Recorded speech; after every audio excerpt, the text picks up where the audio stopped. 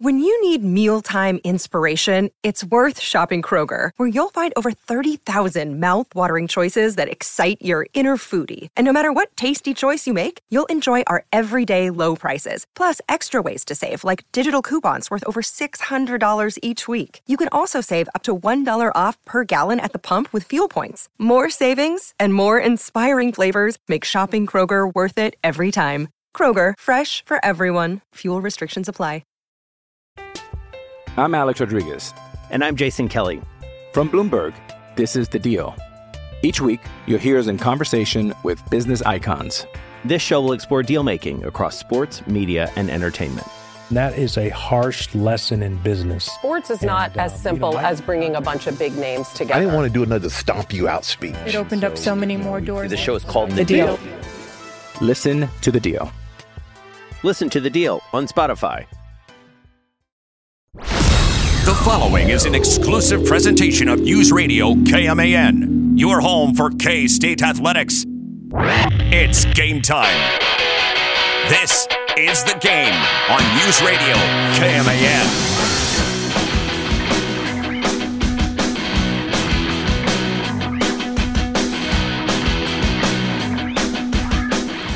Last night it was a fluke. Oklahoma had a lucky night defensively. I'm glad you think so. They got away with one. Good for them. They really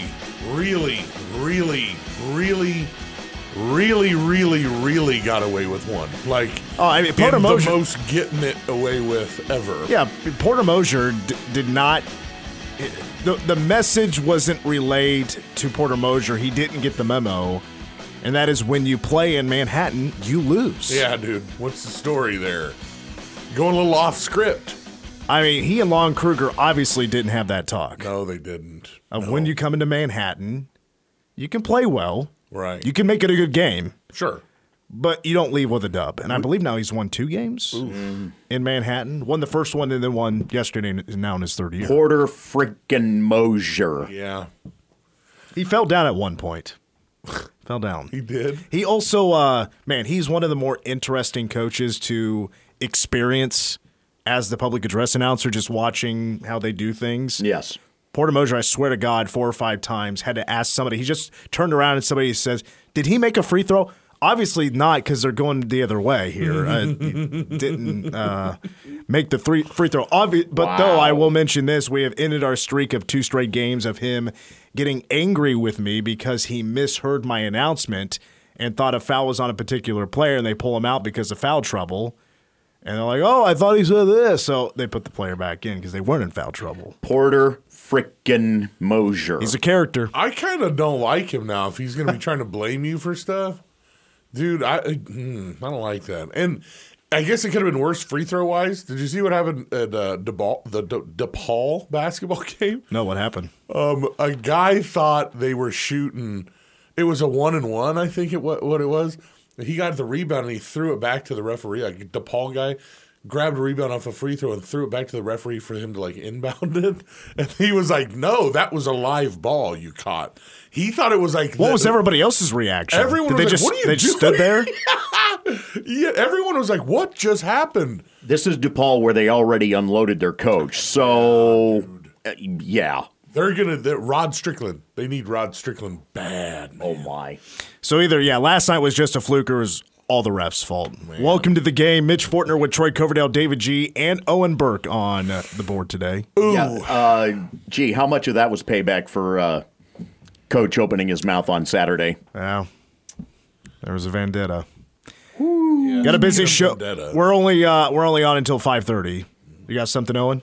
No. He's laughing. This guy's trying to start something. No, I'm just saying it's like. Well, he's not the first I've heard say that. Yeah. So. I'm just saying it's kind of like if your favorite football team just didn't even show up for the game. In wrestling. And then you are standing there and you're like, "Come on, guys, let's go get them." And then they don't go get them. Yeah. Well, Deej and Owen they'll relate to this here. To use some wrestling lingo, that could be called a receipt. Oh, yeah. Getting one back. Oh, yeah. I got one. I think I scared off. I was stuck at work watching the game on Sunday. I think I scared off a couple customers probably. But this is what it is. Oh yeah, his Ravens. Yeah, Dunzo. They were like, do you have this kind of baseball bat? And he's like, yeah, I'm going to use it here in 5 seconds. Yep. If you don't get it in my face. Yeah, all 3 TVs smashed, Yeah. gone. I'm so excited to call later on. Oof. Ask him how he's doing with the defensive coordinator heading out to Seattle today. God, it just gets worse. We can talk about it later. Let's talk about it later. We got a busy show. We're only on until 5:30. K-State women, the number 2 team in the nation, going to get one back in Norman tonight when they face the Oklahoma Sooners from Lloyd Noble Center. That tips off a few minutes after 6 o'clock. Of course, coverage right here on K-Man. Boys of the Chiefs, Mitch Holthus will join us at 4:40. Guys, it's Wednesday, and you know what that means. AEW Dynamite tonight from my favorite place to visit in the United States, New Orleans, Louisiana, the UNO Lakefront Arena on campus of the University of New Orleans. Also means we're joined for one segment today, Derek Young from K-State Online. DY, let's actually lead off with talking about the Ohio State Buckeyes because Will Howard had his first press conference with the OSU media yesterday. You brought that to my attention, but I haven't listened to it yet. Did Will say anything interesting? It depends on how you want to interpret what he had said, right? Because it was, I think some of the questions were a little bit more of the guided nature that probably steered him down a little bit of a path that potentially he didn't want to go down. But, asked about the receivers, he prefaced it by saying, I love my guys at Kansas State, and I would never say anything bad about them. And then he went on to almost insinuate that Ohio State's receivers are more driven, work a little bit harder, and even used the phrase, they actually beg to catch balls from me. Okay, so, yeah, you can interpret that as something throwing some dudes under the bus. At the same time, what can you find a transfer that has ever gone somewhere else and not talked a little bit more highly about what he's now playing with compared to what he previously had? Yeah, absolutely. We've heard it from the transfers that come into Kansas State, whether it be Juju Brents or, Keegan Johnson. So, and I really don't think he was trying to be that vindictive. But let's be honest, he probably got to Ohio State, saw some of those dudes at wide receiver. I was like, whoa, I didn't have those at Kansas State. I think that's probably pretty accurate. It could be taken as slightly harsh, but is he wrong? I mean, I think that's I wouldn't say he's necessarily wrong. You know what? Since we're on the topic of football, is the Cats are they gonna get that 2025 tight end in Lincoln Cure out of Goodland, the number 1 or number 2, depending where you look, number 1, number 2 player out of the state of Kansas for 25? I think he's number 1. Well, it's tough between him and Andrew Babalola, the offensive lineman out of Blue Valley Northwest, who, by the way, was offered by Georgia today. Those two are, I think, probably who are fighting it over 1 and 2. Some would like to put Deshaun Brain, the tight end from Derby, in that discussion as well. Also a sensational offer sheet. Also considering Kansas State. Cure, the number 2 tight end in the entire country, if you're looking at on 3. I think Kansas State lands him. I don't know when, but I think Kansas State lands him. Was it yesterday or 2 days ago that the whole staff was on a private jet out to Goodland to visit him? Yeah, it must be nice, right? Too, just like, because I wish I got to drive 4 hours. No, I'm going to take a private jet instead. Have you? I wish I had. I had that luck. Have you ever been on a private jet? No, have you? Is it really as luxurious as I want to make it sound, or is it kind of overrated? I don't know. I once made a half attempt to arrange something when last year K-State played KU in football here, and it was the same day as Manhattan High played in the state championship. And it could have been a tight turnaround. I was going to maybe try to say, hey, has anybody got a plane that I can quickly get back to Manhattan with? Didn't need it. I had plenty of time to get back, even though the game went to overtime. But no, I've barely even seen a private plane in person. When I go on some of these basketball trips, I typically, now it's not a private plane, but I always see their chartered plane that's next to ours. So they're getting ready to leave as well. Yeah. I've only sat first class one time also. It's been a long time. DY, obviously the big topic is the Oklahoma loss yesterday. The Cats have now lost 3 in a row. Just extremely rough offense, missing shots, not getting good shots. Running offense was super tough against Oklahoma. Sooners were trying to play lights out defense and did a good job with that. But heading into the game, did you like the matchup for K-State? Did you like K-State's chances of pulling off that win? I did. I thought that they would respond well to the 2 road losses, and I thought, being back in Bramlage Coliseum where they've only lost 2 games total under Jerome Tang and only 1 conference game ever, there under Jerome Tang, I expected a better performance. And when they came out and basically didn't score for the first 8 or 9 minutes, I knew that they were in for it. Now, there was times in the first half where I thought it was getting away from them and I was getting a little worried, but I always thought that they would come back and make it a pretty competitive game. And then when they did that and closed the gap to 51-44 and got 2 defensive stops, I'm dead set honest with you. I actually thought they were going to win that game when they closed it to within 7. And then Oklahoma, they missed 2 3-pointers. All you had to do was get a rebound. They didn't get one. It turns out, they get the extra points there. And then Kansas State, I think Tyler Perry, he dribbles it out of bounds. Oklahoma comes down, scores off another offensive rebound. And then I think that is when, I believe it was Arthur Kaluma, threw the ball in to nobody. And it just rolled to half court, and Oklahoma got it. And then I think got a 3-point play or missed a free throw, but it added more points. That was just an ugly 12-1 stretch of basketball there that ultimately sunk Kansas State's ship. So that's where it broke. But it was startling to me that it broke right after I thought they were going to win because they closed the gap to 7. But once they did that, they couldn't have played worse basketball. Yep, I saw the same thing. As a matter of fact, when K-State cut it down to 7, I looked over to Brett, who's the producer of the whole show, and I looked at him and said, we're going to win. Because they were scratching and clawing and fighting, even though it really wasn't hitting shots still. Tyler Perry was trying to take over the game, and he scored over 20 points, put a lot of effort into that fight, but Cam Carter and Arthur Kaluma couldn't hit shots. What, offensively to you, I know there's a number of things. Is there one at the top of the list that you find to be the biggest issue with the offense? The ball gets stuck. There's not enough ball movement, but not enough threats to score. Think about the starting lineup. Cam Carter, threat to score. Arthur Kaluma, threat to score. Tyler Perry, threat to score. How big of a threat to score is really David Gasson or Will McNair? If I'm the other team, I don't feel like I have to worry about them as much.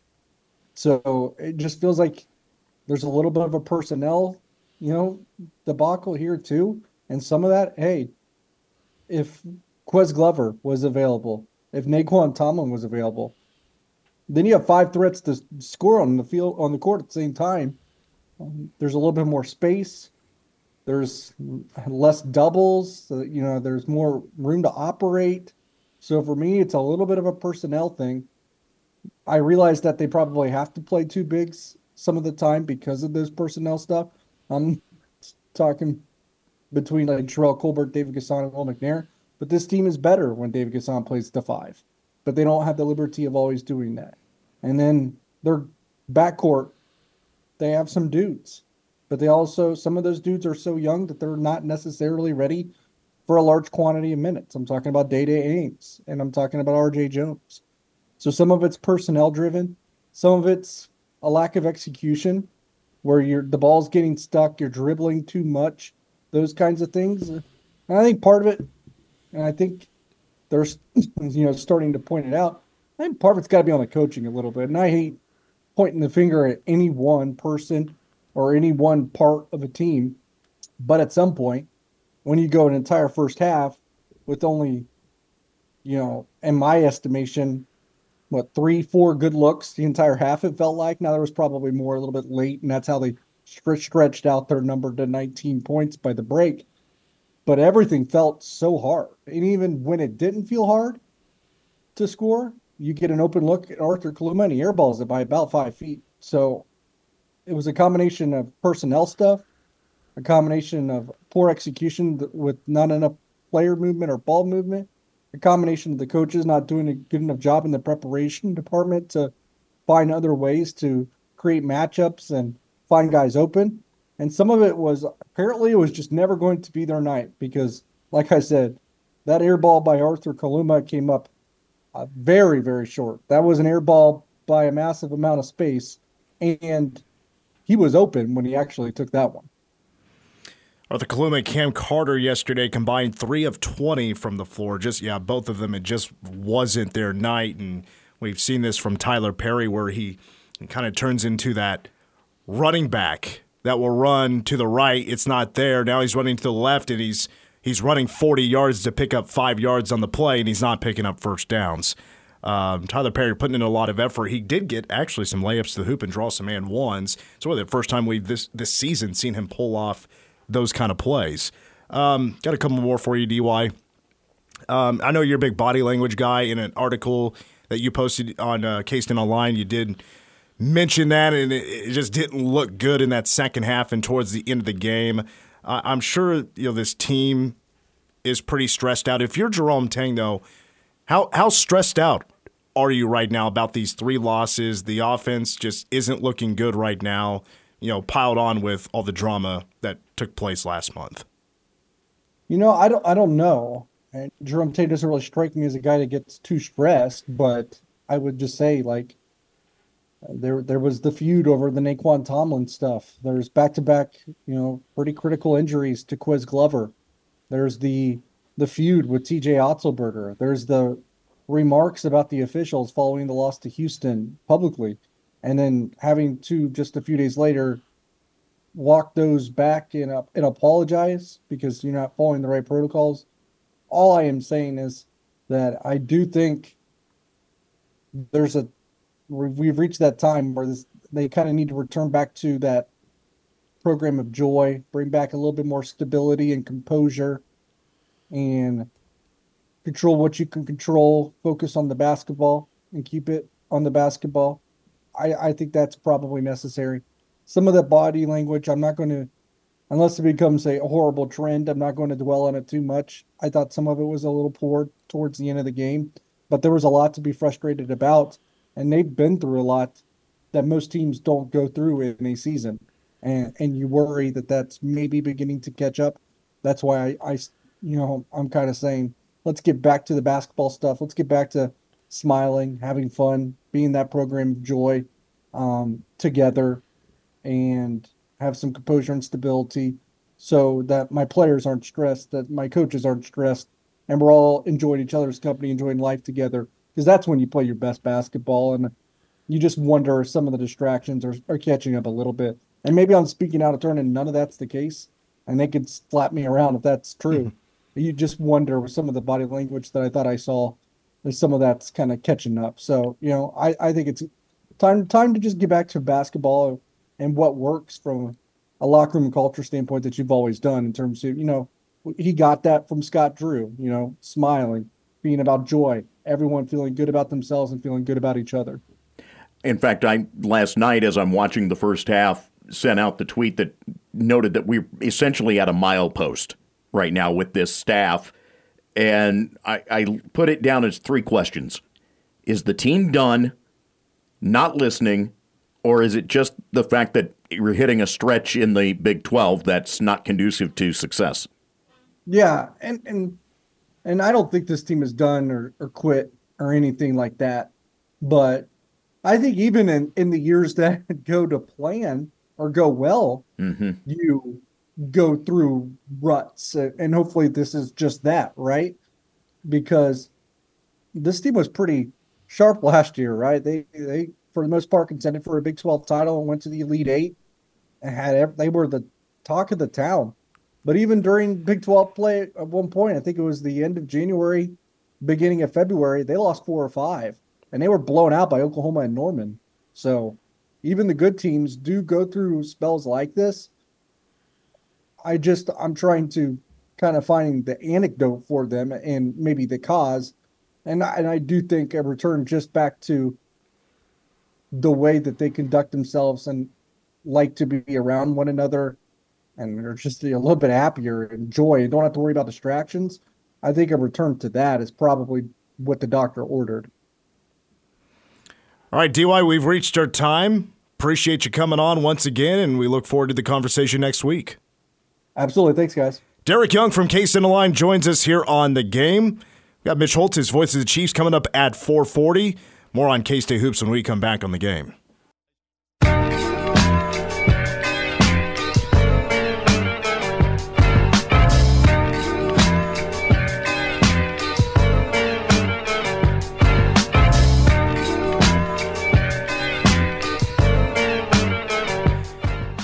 Back on The Game, Mitch Fortner, Troy Coverdale, David G., and Owen Burke. We have the voice of the Chiefs, Mitch Holthus, joining us in about 10, 12 minutes or so.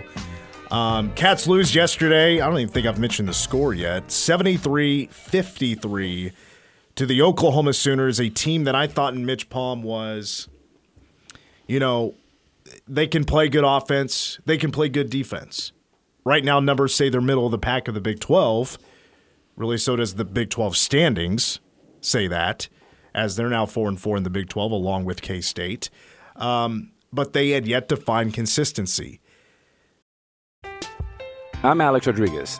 And I'm Jason Kelly. From Bloomberg, this is The Deal. Each week, you'll hear us in conversation with business icons. This show will explore deal-making across sports, media, and entertainment.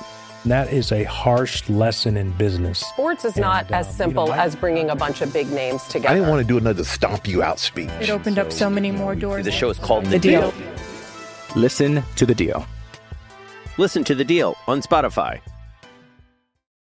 Jewelry isn't a gift you give just once. It's a way to remind your loved one of a beautiful moment every time they see it. Blue Nile can help you find the gift that says how you feel and says it beautifully, with expert guidance and a wide assortment of jewelry of the highest quality at the best price. Go to BlueNile.com and experience the convenience of shopping Blue Nile, the original online jeweler since 1999. That's BlueNile.com to find the perfect jewelry gift for any occasion. BlueNile.com. They were okay on offense, did not shoot the three well. But Oklahoma, and we've seen this all season long, where early on in the year, with this 5-out offense, without having Naquan Tomlin on the floor, which would have benefited him the most out of anybody else, weaknesses have been exposed. And Oklahoma attacked that last night. I can't tell you how many times Tyler Perry, off a high ball screen, was double-teamed and made uncomfortable. I will give credit to Tyler where he did not turn it over in those situations. But Oklahoma did a fantastic job of keeping K-State really just uncomfortable on the offensive side of the ball. It was an uncomfortable night. And I said it yesterday that, K-State just needs to chill out on the turnovers because they're shooting the ball actually pretty decent right now. Their three-point shooting numbers are starting to climb. Early on in Big 12 play, they did a good job of getting into the paint, getting paint touches, getting paint points. We've seen a lack of paint touches these last three games. It's more, and when I say more, it's like not a big jump or anything, but it is a little bit more three-point shooting, relying on the three-point shot, and it's been tougher to get guys open. Teams are selling out to K-State, make them uncomfortable on offense because this team struggles to get around guys on the dribble drive. Tyler Perry struggles to beat a guy one-on-one to the hoop, and he really fought his tail off to try to carry this team, and he did finish with 23 points. The offense has many issues right now. To me, it all starts with the start of the game. They come out not scoring. And we've seen this 3 straight games now. It's been the same trend for these 3 straight games. Again, tough competition. One game was at home. Oklahoma is not as good as Iowa State and Houston. But guys, in the last 3 games, taking the first 5.5 minutes of the last 3 games combined, K-State's been outscored 31-4. Jesus. To start games. It's been tough. They're not coming out making shots. They've turned it over a little bit, not rebounding. But I thought rebounding and turnovers were a little bit better against Oklahoma. But Oklahoma wanted to contest shots. That left K-State taking some bad shots. And then when they were getting some open looks, they weren't making them. But even last night, and I agree with DY, I did not see this coming. I was not expecting this kind of performance. And if it's been brought up many times that Jerome Tang, through a year and 2/3, roughly, that he's only lost 3 games. Well, in all 3 of those games, K-State has played a really rough half of basketball. It was the second half against Texas last year, where Texas scored 44 points.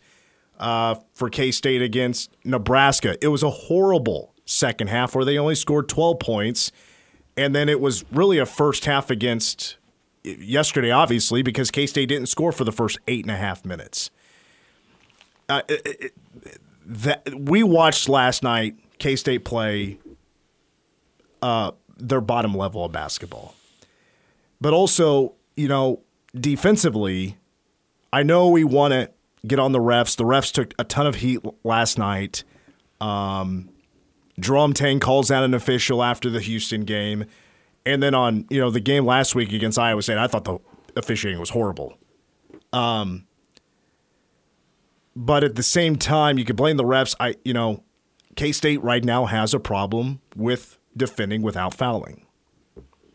And K-State now in 3 straight games have allowed its opponent to go to the free throw line at least 34 times. You take the complaint about the officiating out of it, and the fact is that there is a book out for them even on how this team plays, and they're recognizing that right now this team is a step slow defensively, thus the foul calls. It really comes down to, okay, this is what the trends are with this team, and even the referees are picking up on that. I shouldn't say even, but they recognize what's going on and see that K-State's not in positions to be successful defensively right now.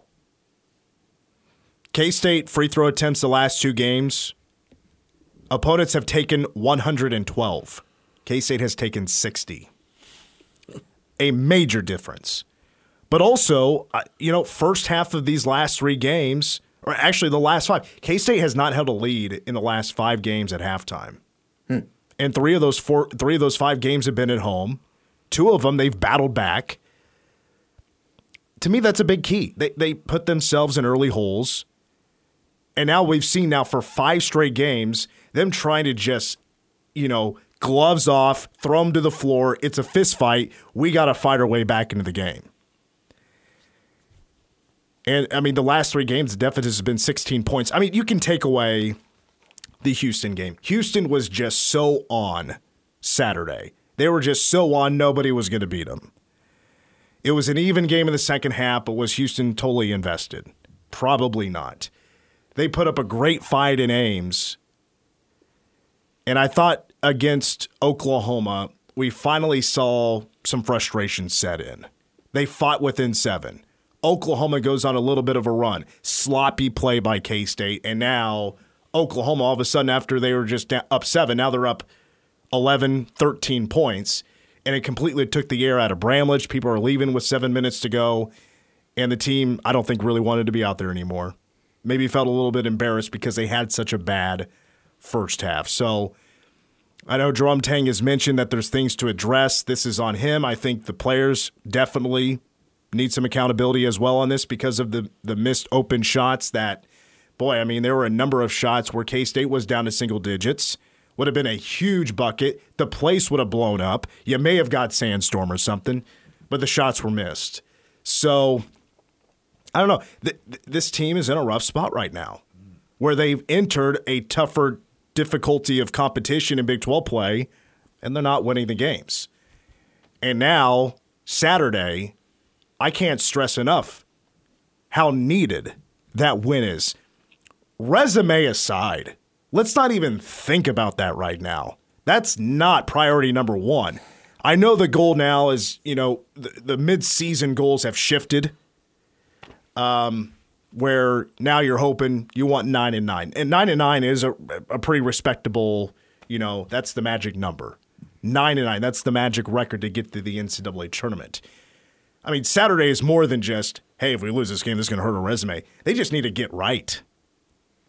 They need to go beat somebody. Mm-hmm. 1 win can do a lot for your team. But this team feels so down right now, just off body language, and Jerome Tang takes those late timeouts. I'm like, I thought he was mad at Porter Mosier. That's what I thought it was, but he said he was trying to send a message to his team. They just need to get right now, and there's not a lot going well right now. They've lost 3 straight, but again, they're 4-4. It's not the end of the world. They're not giving up. I'm curious if today was a day that was set aside for rest and recovery and mental rest and recovery, given that you have until Saturday again. Mm-hmm. Just a thought. Or is this a day that it was back to the lab? Just curious what the approach was. We'll find out, but interested to see how the staff approached it. When we come back, we shift directions to the AFC Championship game. Mitch Holthus is going to let Owen know all about the Ravens losing the AFC Championship game to the Kansas City Chiefs, and the Chiefs are now off to their 4th Super Bowl in 5 years. The voice of the Chiefs, Mitch Holthus, is next. KMAN. No, look at your News Radio KMAN area forecast. Currently 69 and fair outside. Tonight, increasing clouds with a low around 44. Tomorrow, a chance of sprinkles between noon and 3. Partly sunny with a high near 67. Thursday night, partly cloudy with a low around 42. And on Friday, mostly cloudy, a high near 60. We've got more of the game up next here on News Radio KMAN.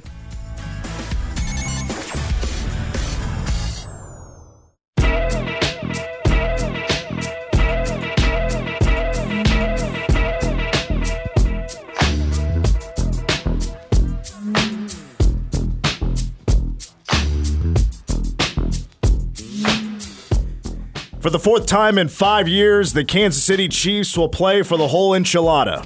This year just happens to be in Las Vegas, Nevada, Super Bowl 58, in less than 2 weeks after the Chiefs beat the Ravens in Baltimore 17-10. Now joined by the voice of the Chiefs, Mitch Holthus. Mitch, before we get to the Chiefs, well, what do the Cats got to do to fix things basketball-wise offensively? Do you have the magic potion? No, and I didn't. I was listening to Wyatt and Stan. I was in a meeting late last night, but I was listening to him for a good portion of the game, and it sounded like there were decent shots.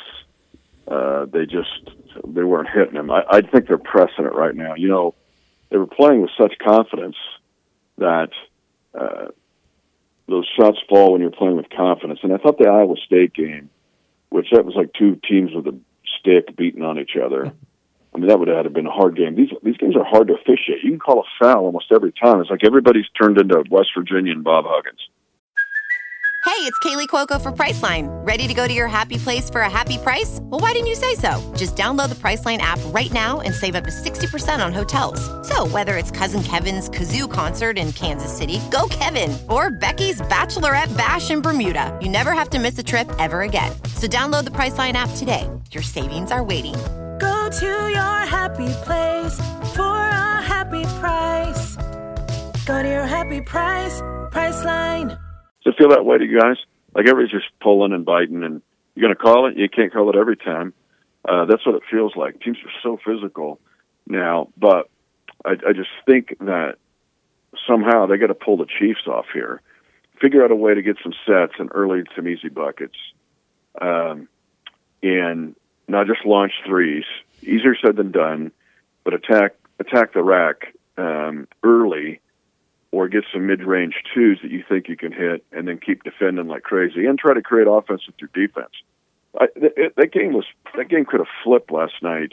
I felt like in that 15-minute to about 9-minute area, but there were shots.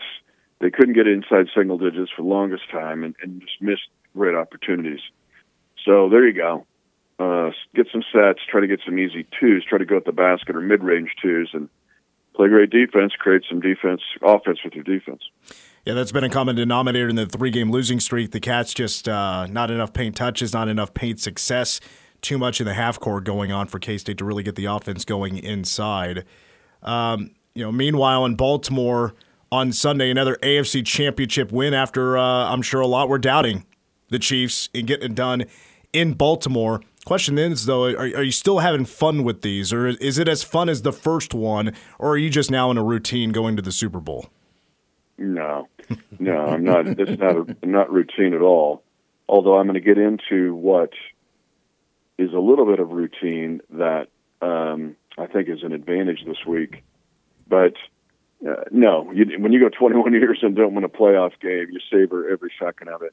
But this team's been its own personality to win a game at minus 30 wind chill and then go to Buffalo and win into that environment where they were waiting years for that moment. And the same with Philadelphia, not Philadelphia, but Baltimore, waiting since 1970 and then wanted to beat the Chiefs in the worst way to get that done. I mean, this Chiefs team has unusual toughness and grit and resilience. And I know that sounds, cliche, but truthfully, that's what this team is. And it started the week of the Raiders game, and it started with the offensive line. After getting embarrassed against the Raiders, they were like, no more, nope.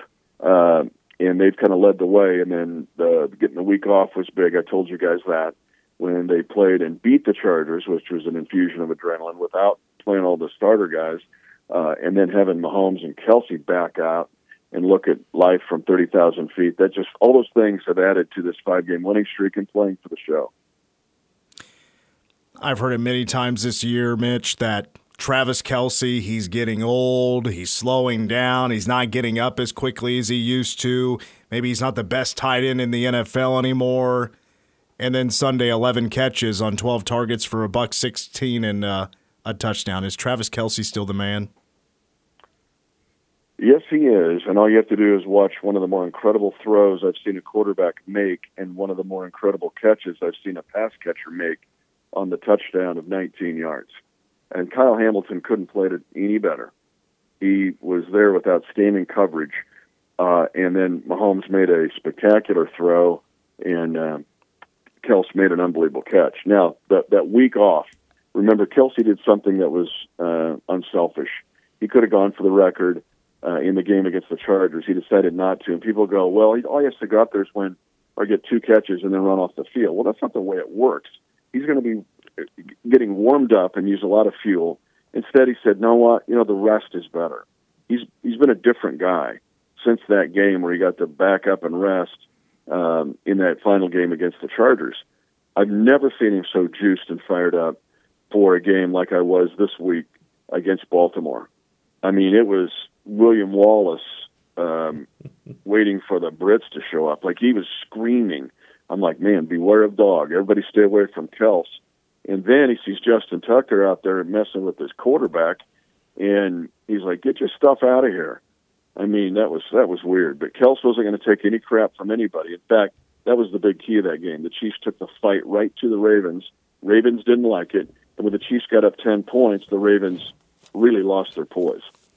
Well, I mean, I'd love to get your thoughts on just the defense and the way they perform. I mean, holding the Ravens to 10 points is big, but also, I mean, to me, the big stat was 3 turnovers. It seemed like at least 2 of the 3 couldn't have been at a better time. Well, and they're no question, but the play by Snead is big time. Mm-hmm. And it's unfortunate that Amenahu gets hurt, but his turnover we didn't score on. But the play by Snead's big time. Like, in Zay Flowers, like, he's played in 1 playoff game. That's 1. And he gets a 54-yard gain, and he's going to spin the ball in Snead's face and then push him down and do the dog fire hydrant thing. What? And then 2 plays later, he gets stripped of the ball, and now he's over despondent on the bench. Well, hello, it's the AFC Championship game. But those are big-time plays. And then the interception in the end zone was just Lamar Jackson making a big mistake. And with Deion Bush, a guy who's been a journeyman and special teams guy, to get the interception. So that was awesome for Deion. But the Chiefs, it goes back to our discussions we had all throughout the year. And the Chiefs, if people are like, what's wrong with the Chiefs? They're messed up. They're no good. Let's see. They lead the league in drops. Yeah. They've got the most offensive holding penalties in the league. Yep. Oh my gosh, they're minus 11 in the giveaway takeaway ratio. But I'm going, wait a minute. They've won 9 games, or at that point they've won 9 games and were ready to win the division. So it must mean there's a pillar somewhere or some concrete of getting them to the. And if they fix this other stuff, They look what the force they could be. Well, they fixed the other stuff. They're not committing penalties. They had no false starts in Buffalo or against Baltimore or Buffalo. Zero. And they just didn't get behind the chains that much. They played awesome, and they've forced turnovers. They forced 4 in 3 playoff games, and they're +2 in the playoffs. So, but the concrete, was always there, and that's defense, and that's Kelsey, and that's Mahomes. Even if they're not playing at a high statistical level, they're still going to play at a high level on a consistent basis. Mitch, I just want to point out real quick, our resident Baltimore Ravens fan, Owen, is pouting a little bit. This is probably the roughest interview he's ever had to sit through. So, like, what's going on? I mean, his Ravens, I know he loves them, and hang in there with them, buddy, but they lost their poise. And Lamar's got to do it. I mean, he's 2-4 in the playoffs. And until he gets that third one or fourth one or gets through this threshold of getting and winning a championship game, don't say he's Mahomes. Not when Mahomes was 14-3 and gets and ties Peyton Manning, Terry Bradshaw, and John Elway with his 14th playoff win. And he's less than 30 years old, and only in 6 years. Mitch, you mentioned Charles Omenihu with the ACL tear on the strip sack. After that took place, I mean, Chris Jones was playing more outside, but Felix Anudike-Uzomah has been inactive for the postseason so far. So does this now turn into, do you expect this to be Felix now available, going to play in the Super Bowl and have an opportunity? Yeah, I think it will. And, again, he won't be out there 50 snaps, but if he can give them 15 good snaps, both on the interior and exterior, remember he can do both. You're going to need to do that against the 49ers, but I think he can actually be a force in this game and help them win. The other one that's interesting is Boydo has not been – he was active for Miami, but not the last two. And I just think they want Nick Jones out there at the gunner position, but I would expect Boydo would be inactive. But right now, I would think that it would be Felix who would get a chance to fill in for the Omenihu role. All right, Mitch, well, when does the trip out to Vegas, when does the itinerary kick off? The itinerary kicks off basically when we landed the plane from Baltimore, truthfully. And let me tell you guys this. This is something I don't think the fans, when we didn't go to this game, and you're only dreaming of going to this game in 21 years without a playoff win, and maybe you guys have thought this too, why is there a bye week? Like, just play. Yeah. Like, we got to play. No. I've learned going to this game 4 times in 5 weeks, you need every second of the bye week. And the Chiefs have done an excellent job doing and handling the bye week. The football side, the business side, it's a ponderous amount of details that go into playing a Super Bowl and getting ready to play a Super Bowl. Just think about if you guys are going, hey, who's going to go? Friends and family, take care of your tickets. Where are they going to stay? How are they going to get out there? Well, all that gets done basically before Thursday morning. That'll be done before tomorrow morning. Kid you not. Like, get your stuff taken care of. Now, so the theme of this week is get your business taken care of so that next week we can take care of business. And I've said this, and I've learned this. You can't win the game this week, but you can lose the game during this bye week. If you don't handle your stuff, because once you get wheels down in Vegas or any Super Bowl site, oh my gosh, it is like the old floods of the Blue River before Tuttle Creek. It will wash you away because next week is nothing but a distraction. And there are external distractions and there are media distractions and NFL requirements. And you get swept away to the point you even forget there's a football game. But this week, this bye week, take care of your business. And the Chiefs have been excellent at that. Well, Mitch, we're coming up on a break. Once again, I appreciate your time here on the show, and I know soon we'll have an actual game, an actual Super Bowl to talk about. So looking forward to the next conversation. And, Mitch, thank you for your time. You got it. We'll chat next Wednesday, and we'll know more and get ready to try to win a fourth Lombardi trophy for the franchise. Sounds good. Thank you so much, Mitch.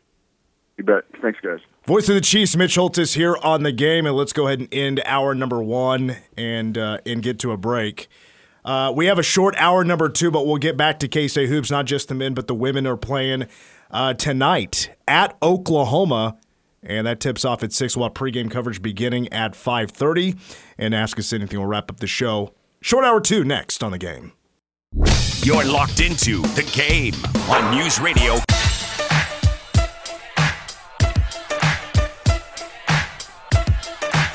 It is a short hour to The Game after work. Mitch Fortner, Trey Coverdale, David G., and Owen Burke.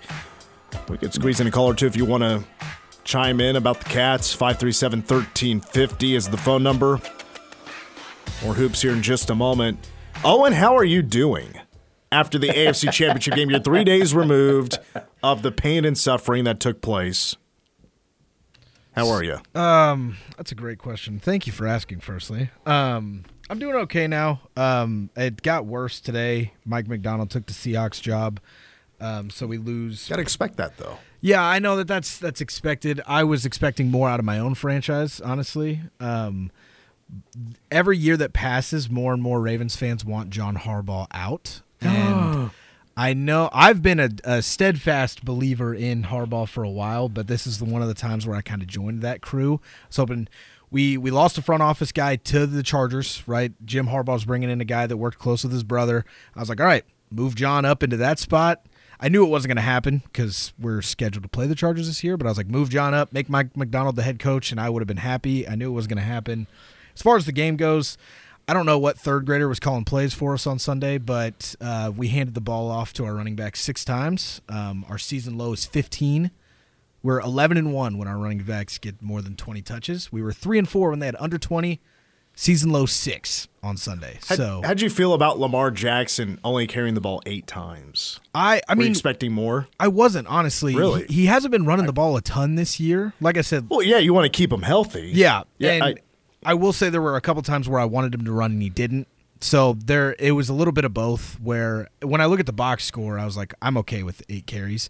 Now watching the game, there's a couple plays that the strip sack by Aminihu, if you watch a still of about probably 3 seconds before he got sacked, there are 3 running lanes open and 10, 20 yards of grass, and we lose the football there, and that was a tough one. The pick in the end zone was tough. And, people asked him afterwards, do you feel like you were doing too much on that interception? Obviously, he's going to say no. My thing is, if you're not confident in the plays your offensive coordinator's calling for you all day and you got a 7-point game, would you try to do a little too much? I would. I mean, I might force the ball there. So, I don't know. I'm okay, but it was definitely a rough Sunday. DG, our Chiefs fan, seemed to be doing okay. I learned something on Sunday. I learned how to spell out Lamar Jackson in sign language. Wee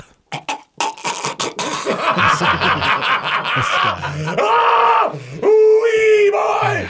That was DG grabbing at his throat and making, of course, a choke sound. Oh, my God. Listen, that's better sign language than what Eminem was displaying on Sunday. He was not happy. I feel bad for the Lions fans, honestly. That one was, for me, I mean, I don't want to dance on anybody's grave, but sure you don't. That was brutal. They'll get it one day. One day, they're gonna get it, and they're gonna put it together. And boy, the Baltimore Ravens they're gonna get to the Super Bowl, but not this year. I don't. Was sad. The Roquan Smith thing, that was wild. This is 2 times in Lamar Jackson's 6 years where I felt like this is our best shot, and both times our offensive play calling has just disappeared in that playoff game. Happened in 2019 against Tennessee. I don't know if we're going to get another shot, honestly. I mean, we're going to lose. We lose Mike McDonald this year. We probably lose Monken next year, the year after. You cannot lose these opportunities, and the Chiefs never do. So, Spagnuolo in preparations for the game, telling his defense, guys, we're going to try and make Lamar a pocket passer. He didn't realize that Harbaugh was just going to take care of that job for him. Yeah, no kidding. You're not wrong. I didn't think our offense would do that as well. So, as far as Kansas City goes, honestly, I was more hurt by the fans after the game than I was by the game itself. Like, because of the booing? Well, no, it's not even. It's how people treated me afterwards. Because I was on the show with Mitch last week. I'm the respectful fan, right? I know Patrick Mahomes is the best quarterback in football. I love the game at the end of the day. I'll watch a good offense and enjoy myself. So I have coworkers and a couple buddies that are coming at me. I'm like, Whoa. I was like, it's going to be a dogfight. You have the best quarterback in the game, but I feel like my guys played the best football in the last 10 weeks. I'm Mr. Respectful. And so, like, if you want to celebrate the win, celebrate the win. Post on Twitter. Do everything. You deserve to be able to enjoy going to the Super Bowl for a fourth time in 5th year. Coming at me, I'm like, man. Hey, those guys, you do me, sorry, but do me a favor. Those guys, you go back and you go, tell them, go up to them and say, Scott Pioli. And if they don't groan and moan and go, oh, boy, yeah, that's not a real Chiefs fan. Fair enough. It's just like Mitch said. There's a time where the Chiefs didn't do anything for 20 years. And so anybody that's like, hey, got you, is a front runner and someone who doesn't understand that it is America. I mean, it's really to get to where the Chiefs have gotten these past seasons, like in a row, is it's incredible, and it could be so much worse. Yeah, it could be so much worse, and for the Chiefs, it has been. I was a fan way back in the day, dude. I was a fan up until Tony Gonzalez left for Atlanta. I was like, all right, I have nothing to look forward to. Get me out of here. I had a Larry Johnson jersey growing up. I'll admit it. Dark days. Yeah, dark days. I know that fan base has long suffered. So I've always been one that's like, I have buddies that are Chiefs fans. I'm like, if it's not me that's going to be happy at the end of the day, I'm glad it's somebody that I can root for. But I will tell you that Sunday night, I was like, I think I've finally given into it. I might be a Chiefs hater come Super Bowl Sunday. Now, I think that was more the emotion talking. We'll see how the next 2 weeks play out. Mitch didn't take any crazy jabs at me in the first hour, so well, I'm living. If you choose to become a diehard NFL fan, you have to be ready at all times for cheap shots. Yeah. From fans that aren't rooting for your team or rooting against your team. Yeah. That's the thing that sucked is I was expecting it. People on Twitter, not my friends. I didn't expect my friends to turn the barrel on me, and I'm like, hey man, I've been nothing but nice all week long. Like, what am I? What are you turning on me? And I will say, I love Travis Kelce. I love New Heights. I've always loved him. This whole Justin Tucker smear campaign that's going on, I'm glad that Mitch didn't stick on it too much. I don't get it. I don't enjoy it. He's one of the most well-liked and has never been complained about. People are going after him. I don't know. I'm not happy about that part. But at the end of the day, football is football. I'm not going to let it ruin my entire week. I'm happy for my friends that are Chiefs fans. You mean you're not going to throw an entire fit over Taylor Swift's involvement with Jason Kelce and turn that into your reason to not watch the game on Sunday? No, and see, that's the other thing. Taylor Swift was booed at Bramlage Coliseum last night. What? Which is hilarious. Somebody had a cutout of her, just like one of those jumbo cutouts or whatever, and it got a mixed reaction. It's hilarious because volleyball did an entire Taylor Swift night earlier in the year. It made no sense that she got booed last night. It's still, I don't understand the hate. I really don't. I don't either. I don't get it. I've never bought into it, so like that part's never bothered me. The constant wins, beating my favorite team, never been the Chiefs hater. But boy, those couple of people that texted me on Sunday my night. brain can't go there. It's like, how does a person being shown on TV bother you so much? I don't get it. You must have. What am I missing? Yeah, you have not a lot going on in your life. If that really bugs you, I'm like, I feel sorry for your everyday life, truthfully. Meanwhile, we got three pretty big NFL fans in here that root for different teams. You know, of course, know, I love the Cowboys or whatever, but everybody knows my story by now. Troy, the Denver Broncos are seriously considering trading up to draft Caleb Williams. Yeah. We'll keep that in. We'll give him one of those a week. Yeah. I'm trying to understand. It comes down to this. With what money? With what money? Dude, weed is legal, man. It's the legalization of weed money. New ownership. There is still a salary cap in the league, and you just are about to take an $80 million hit annually because you were stupid and signed a guy for 5 years. No, I think they'll be able to offload that contract. There's with what? They got cash for clunkers. Why does the NFL say, "Hey, you don't like that contract anymore? Trade it in." We got a Toyota Highlander here. It's 200,000 miles. Listen, if you're gonna make the joke, at least make it a Ford Bronco, okay? I mean, let's ride. Ford Bronco. Listen, Caleb Williams is like anybody but the Bears. And that's a valid point. I mean, and that's what I heard. Which used to be the Browns. We kind of talked about last year. But honestly, does he want to play for Sean Payton? Eat him up. He would eat him up, I think. Sean Payton wouldn't mess with any of that. Yeah, that's. I don't like this rumor. This smells odd. It's just odd all the way around. We have KSO women's basketball tonight. They take on the Oklahoma Sooners as the Cats put the second longest winning streak in women's college basketball on the line. They are the number 2 team in the nation on both the AP and coaches poll. 20-1 is K-State's record, 9-0 in Big 12 play. The Sooners are 13-6, 7-1 in the conference. From the Lloyd Noble Center, K-State did win the first meeting already this year, and that was 3 weeks ago, where K-State won that game. But now you don't have Ayoka Lee, and I'll give you a real quick key to the game. Try to stop Skylar Vann, who is going to be, I think, the top option to attack the paint. Get those paint touches, go rebound. She's their leading rebounder at 7 a game. She's their best scorer at 15 points a game. She's more of an inside scorer than she is an outside scorer. She's a 6'1" forward. I think she's 6'1". But anyway, the thing is, Oklahoma doesn't have a ton of size. They do have talent. They have not lost since playing K-State 3 weeks ago. They are second in the Big 12, so literally first place on the line in the Big 12 with tonight's game. It's a big game. Huge. That K-State's about to play without Ayoka Lee. You start to think, does K-State's luck start to run out now with Ayoka Lee not on the floor for, roughly a month, roughly 7 or 8 games? They've played 3 and they're 3-0, but can they get it done at Oklahoma? My thought is, if you can win at Baylor, you can win at Oklahoma. It can absolutely be done. K-State's size is so important with how well they play defense. Their reach. I mean, you have 6-footers all over the place. Oklahoma doesn't have the most size this season. Ooh, eat them up. I mean, their tallest player, I believe, is Beatrice Culleton, who's 6'3", and she's a backup 5 who's averaging 3 points a game.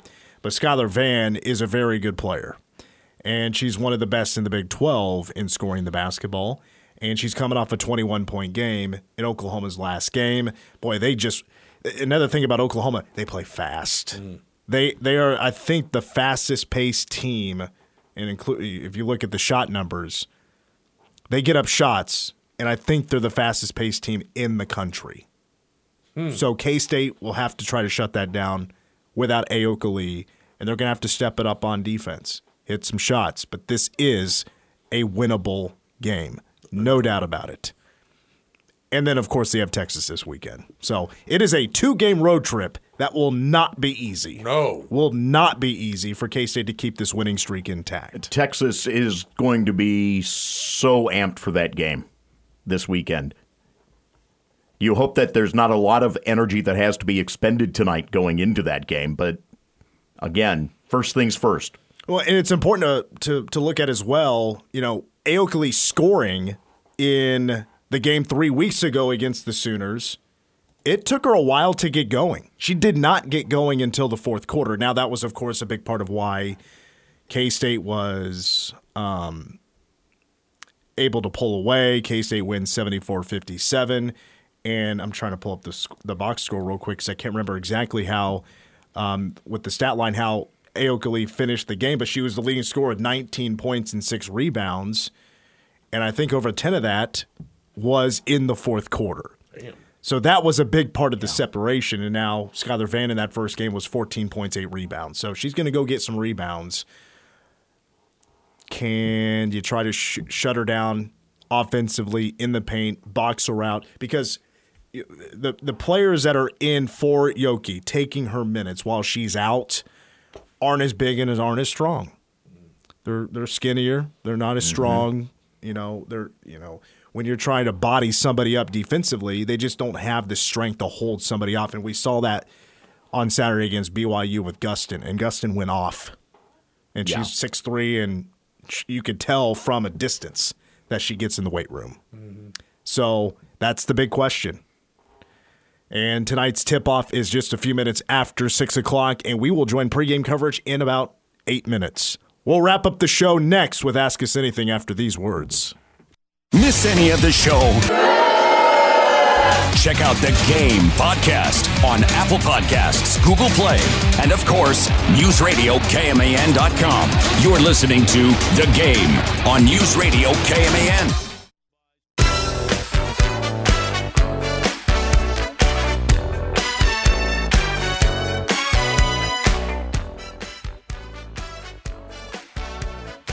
Two, one.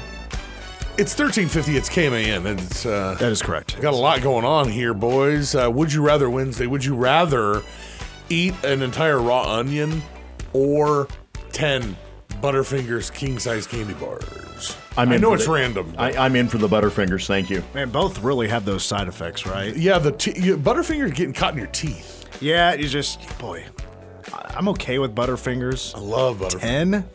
But the thing, okay, hey, so listen, I've got a Sonicare. I'm good. Thank you. So raw onion will make you cry. Yeah. I don't like to cry when I eat. Oh. So I'm gonna go candy bars. Dude, I'm gonna go Butterfingers. Your A1C skyrocketing as we speak.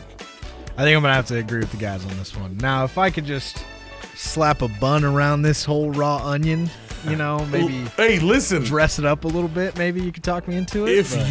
If that's what it took to watch you eat a whole onion, if you had to put 2 buns on there and maybe some ketchup, I'm cool with that. Go right ahead. I might do it at that point, but it's definitely going to need some dressing up. The old days of having to literally hand make the onion rings at Sonic on a Sunday morning after being out at the...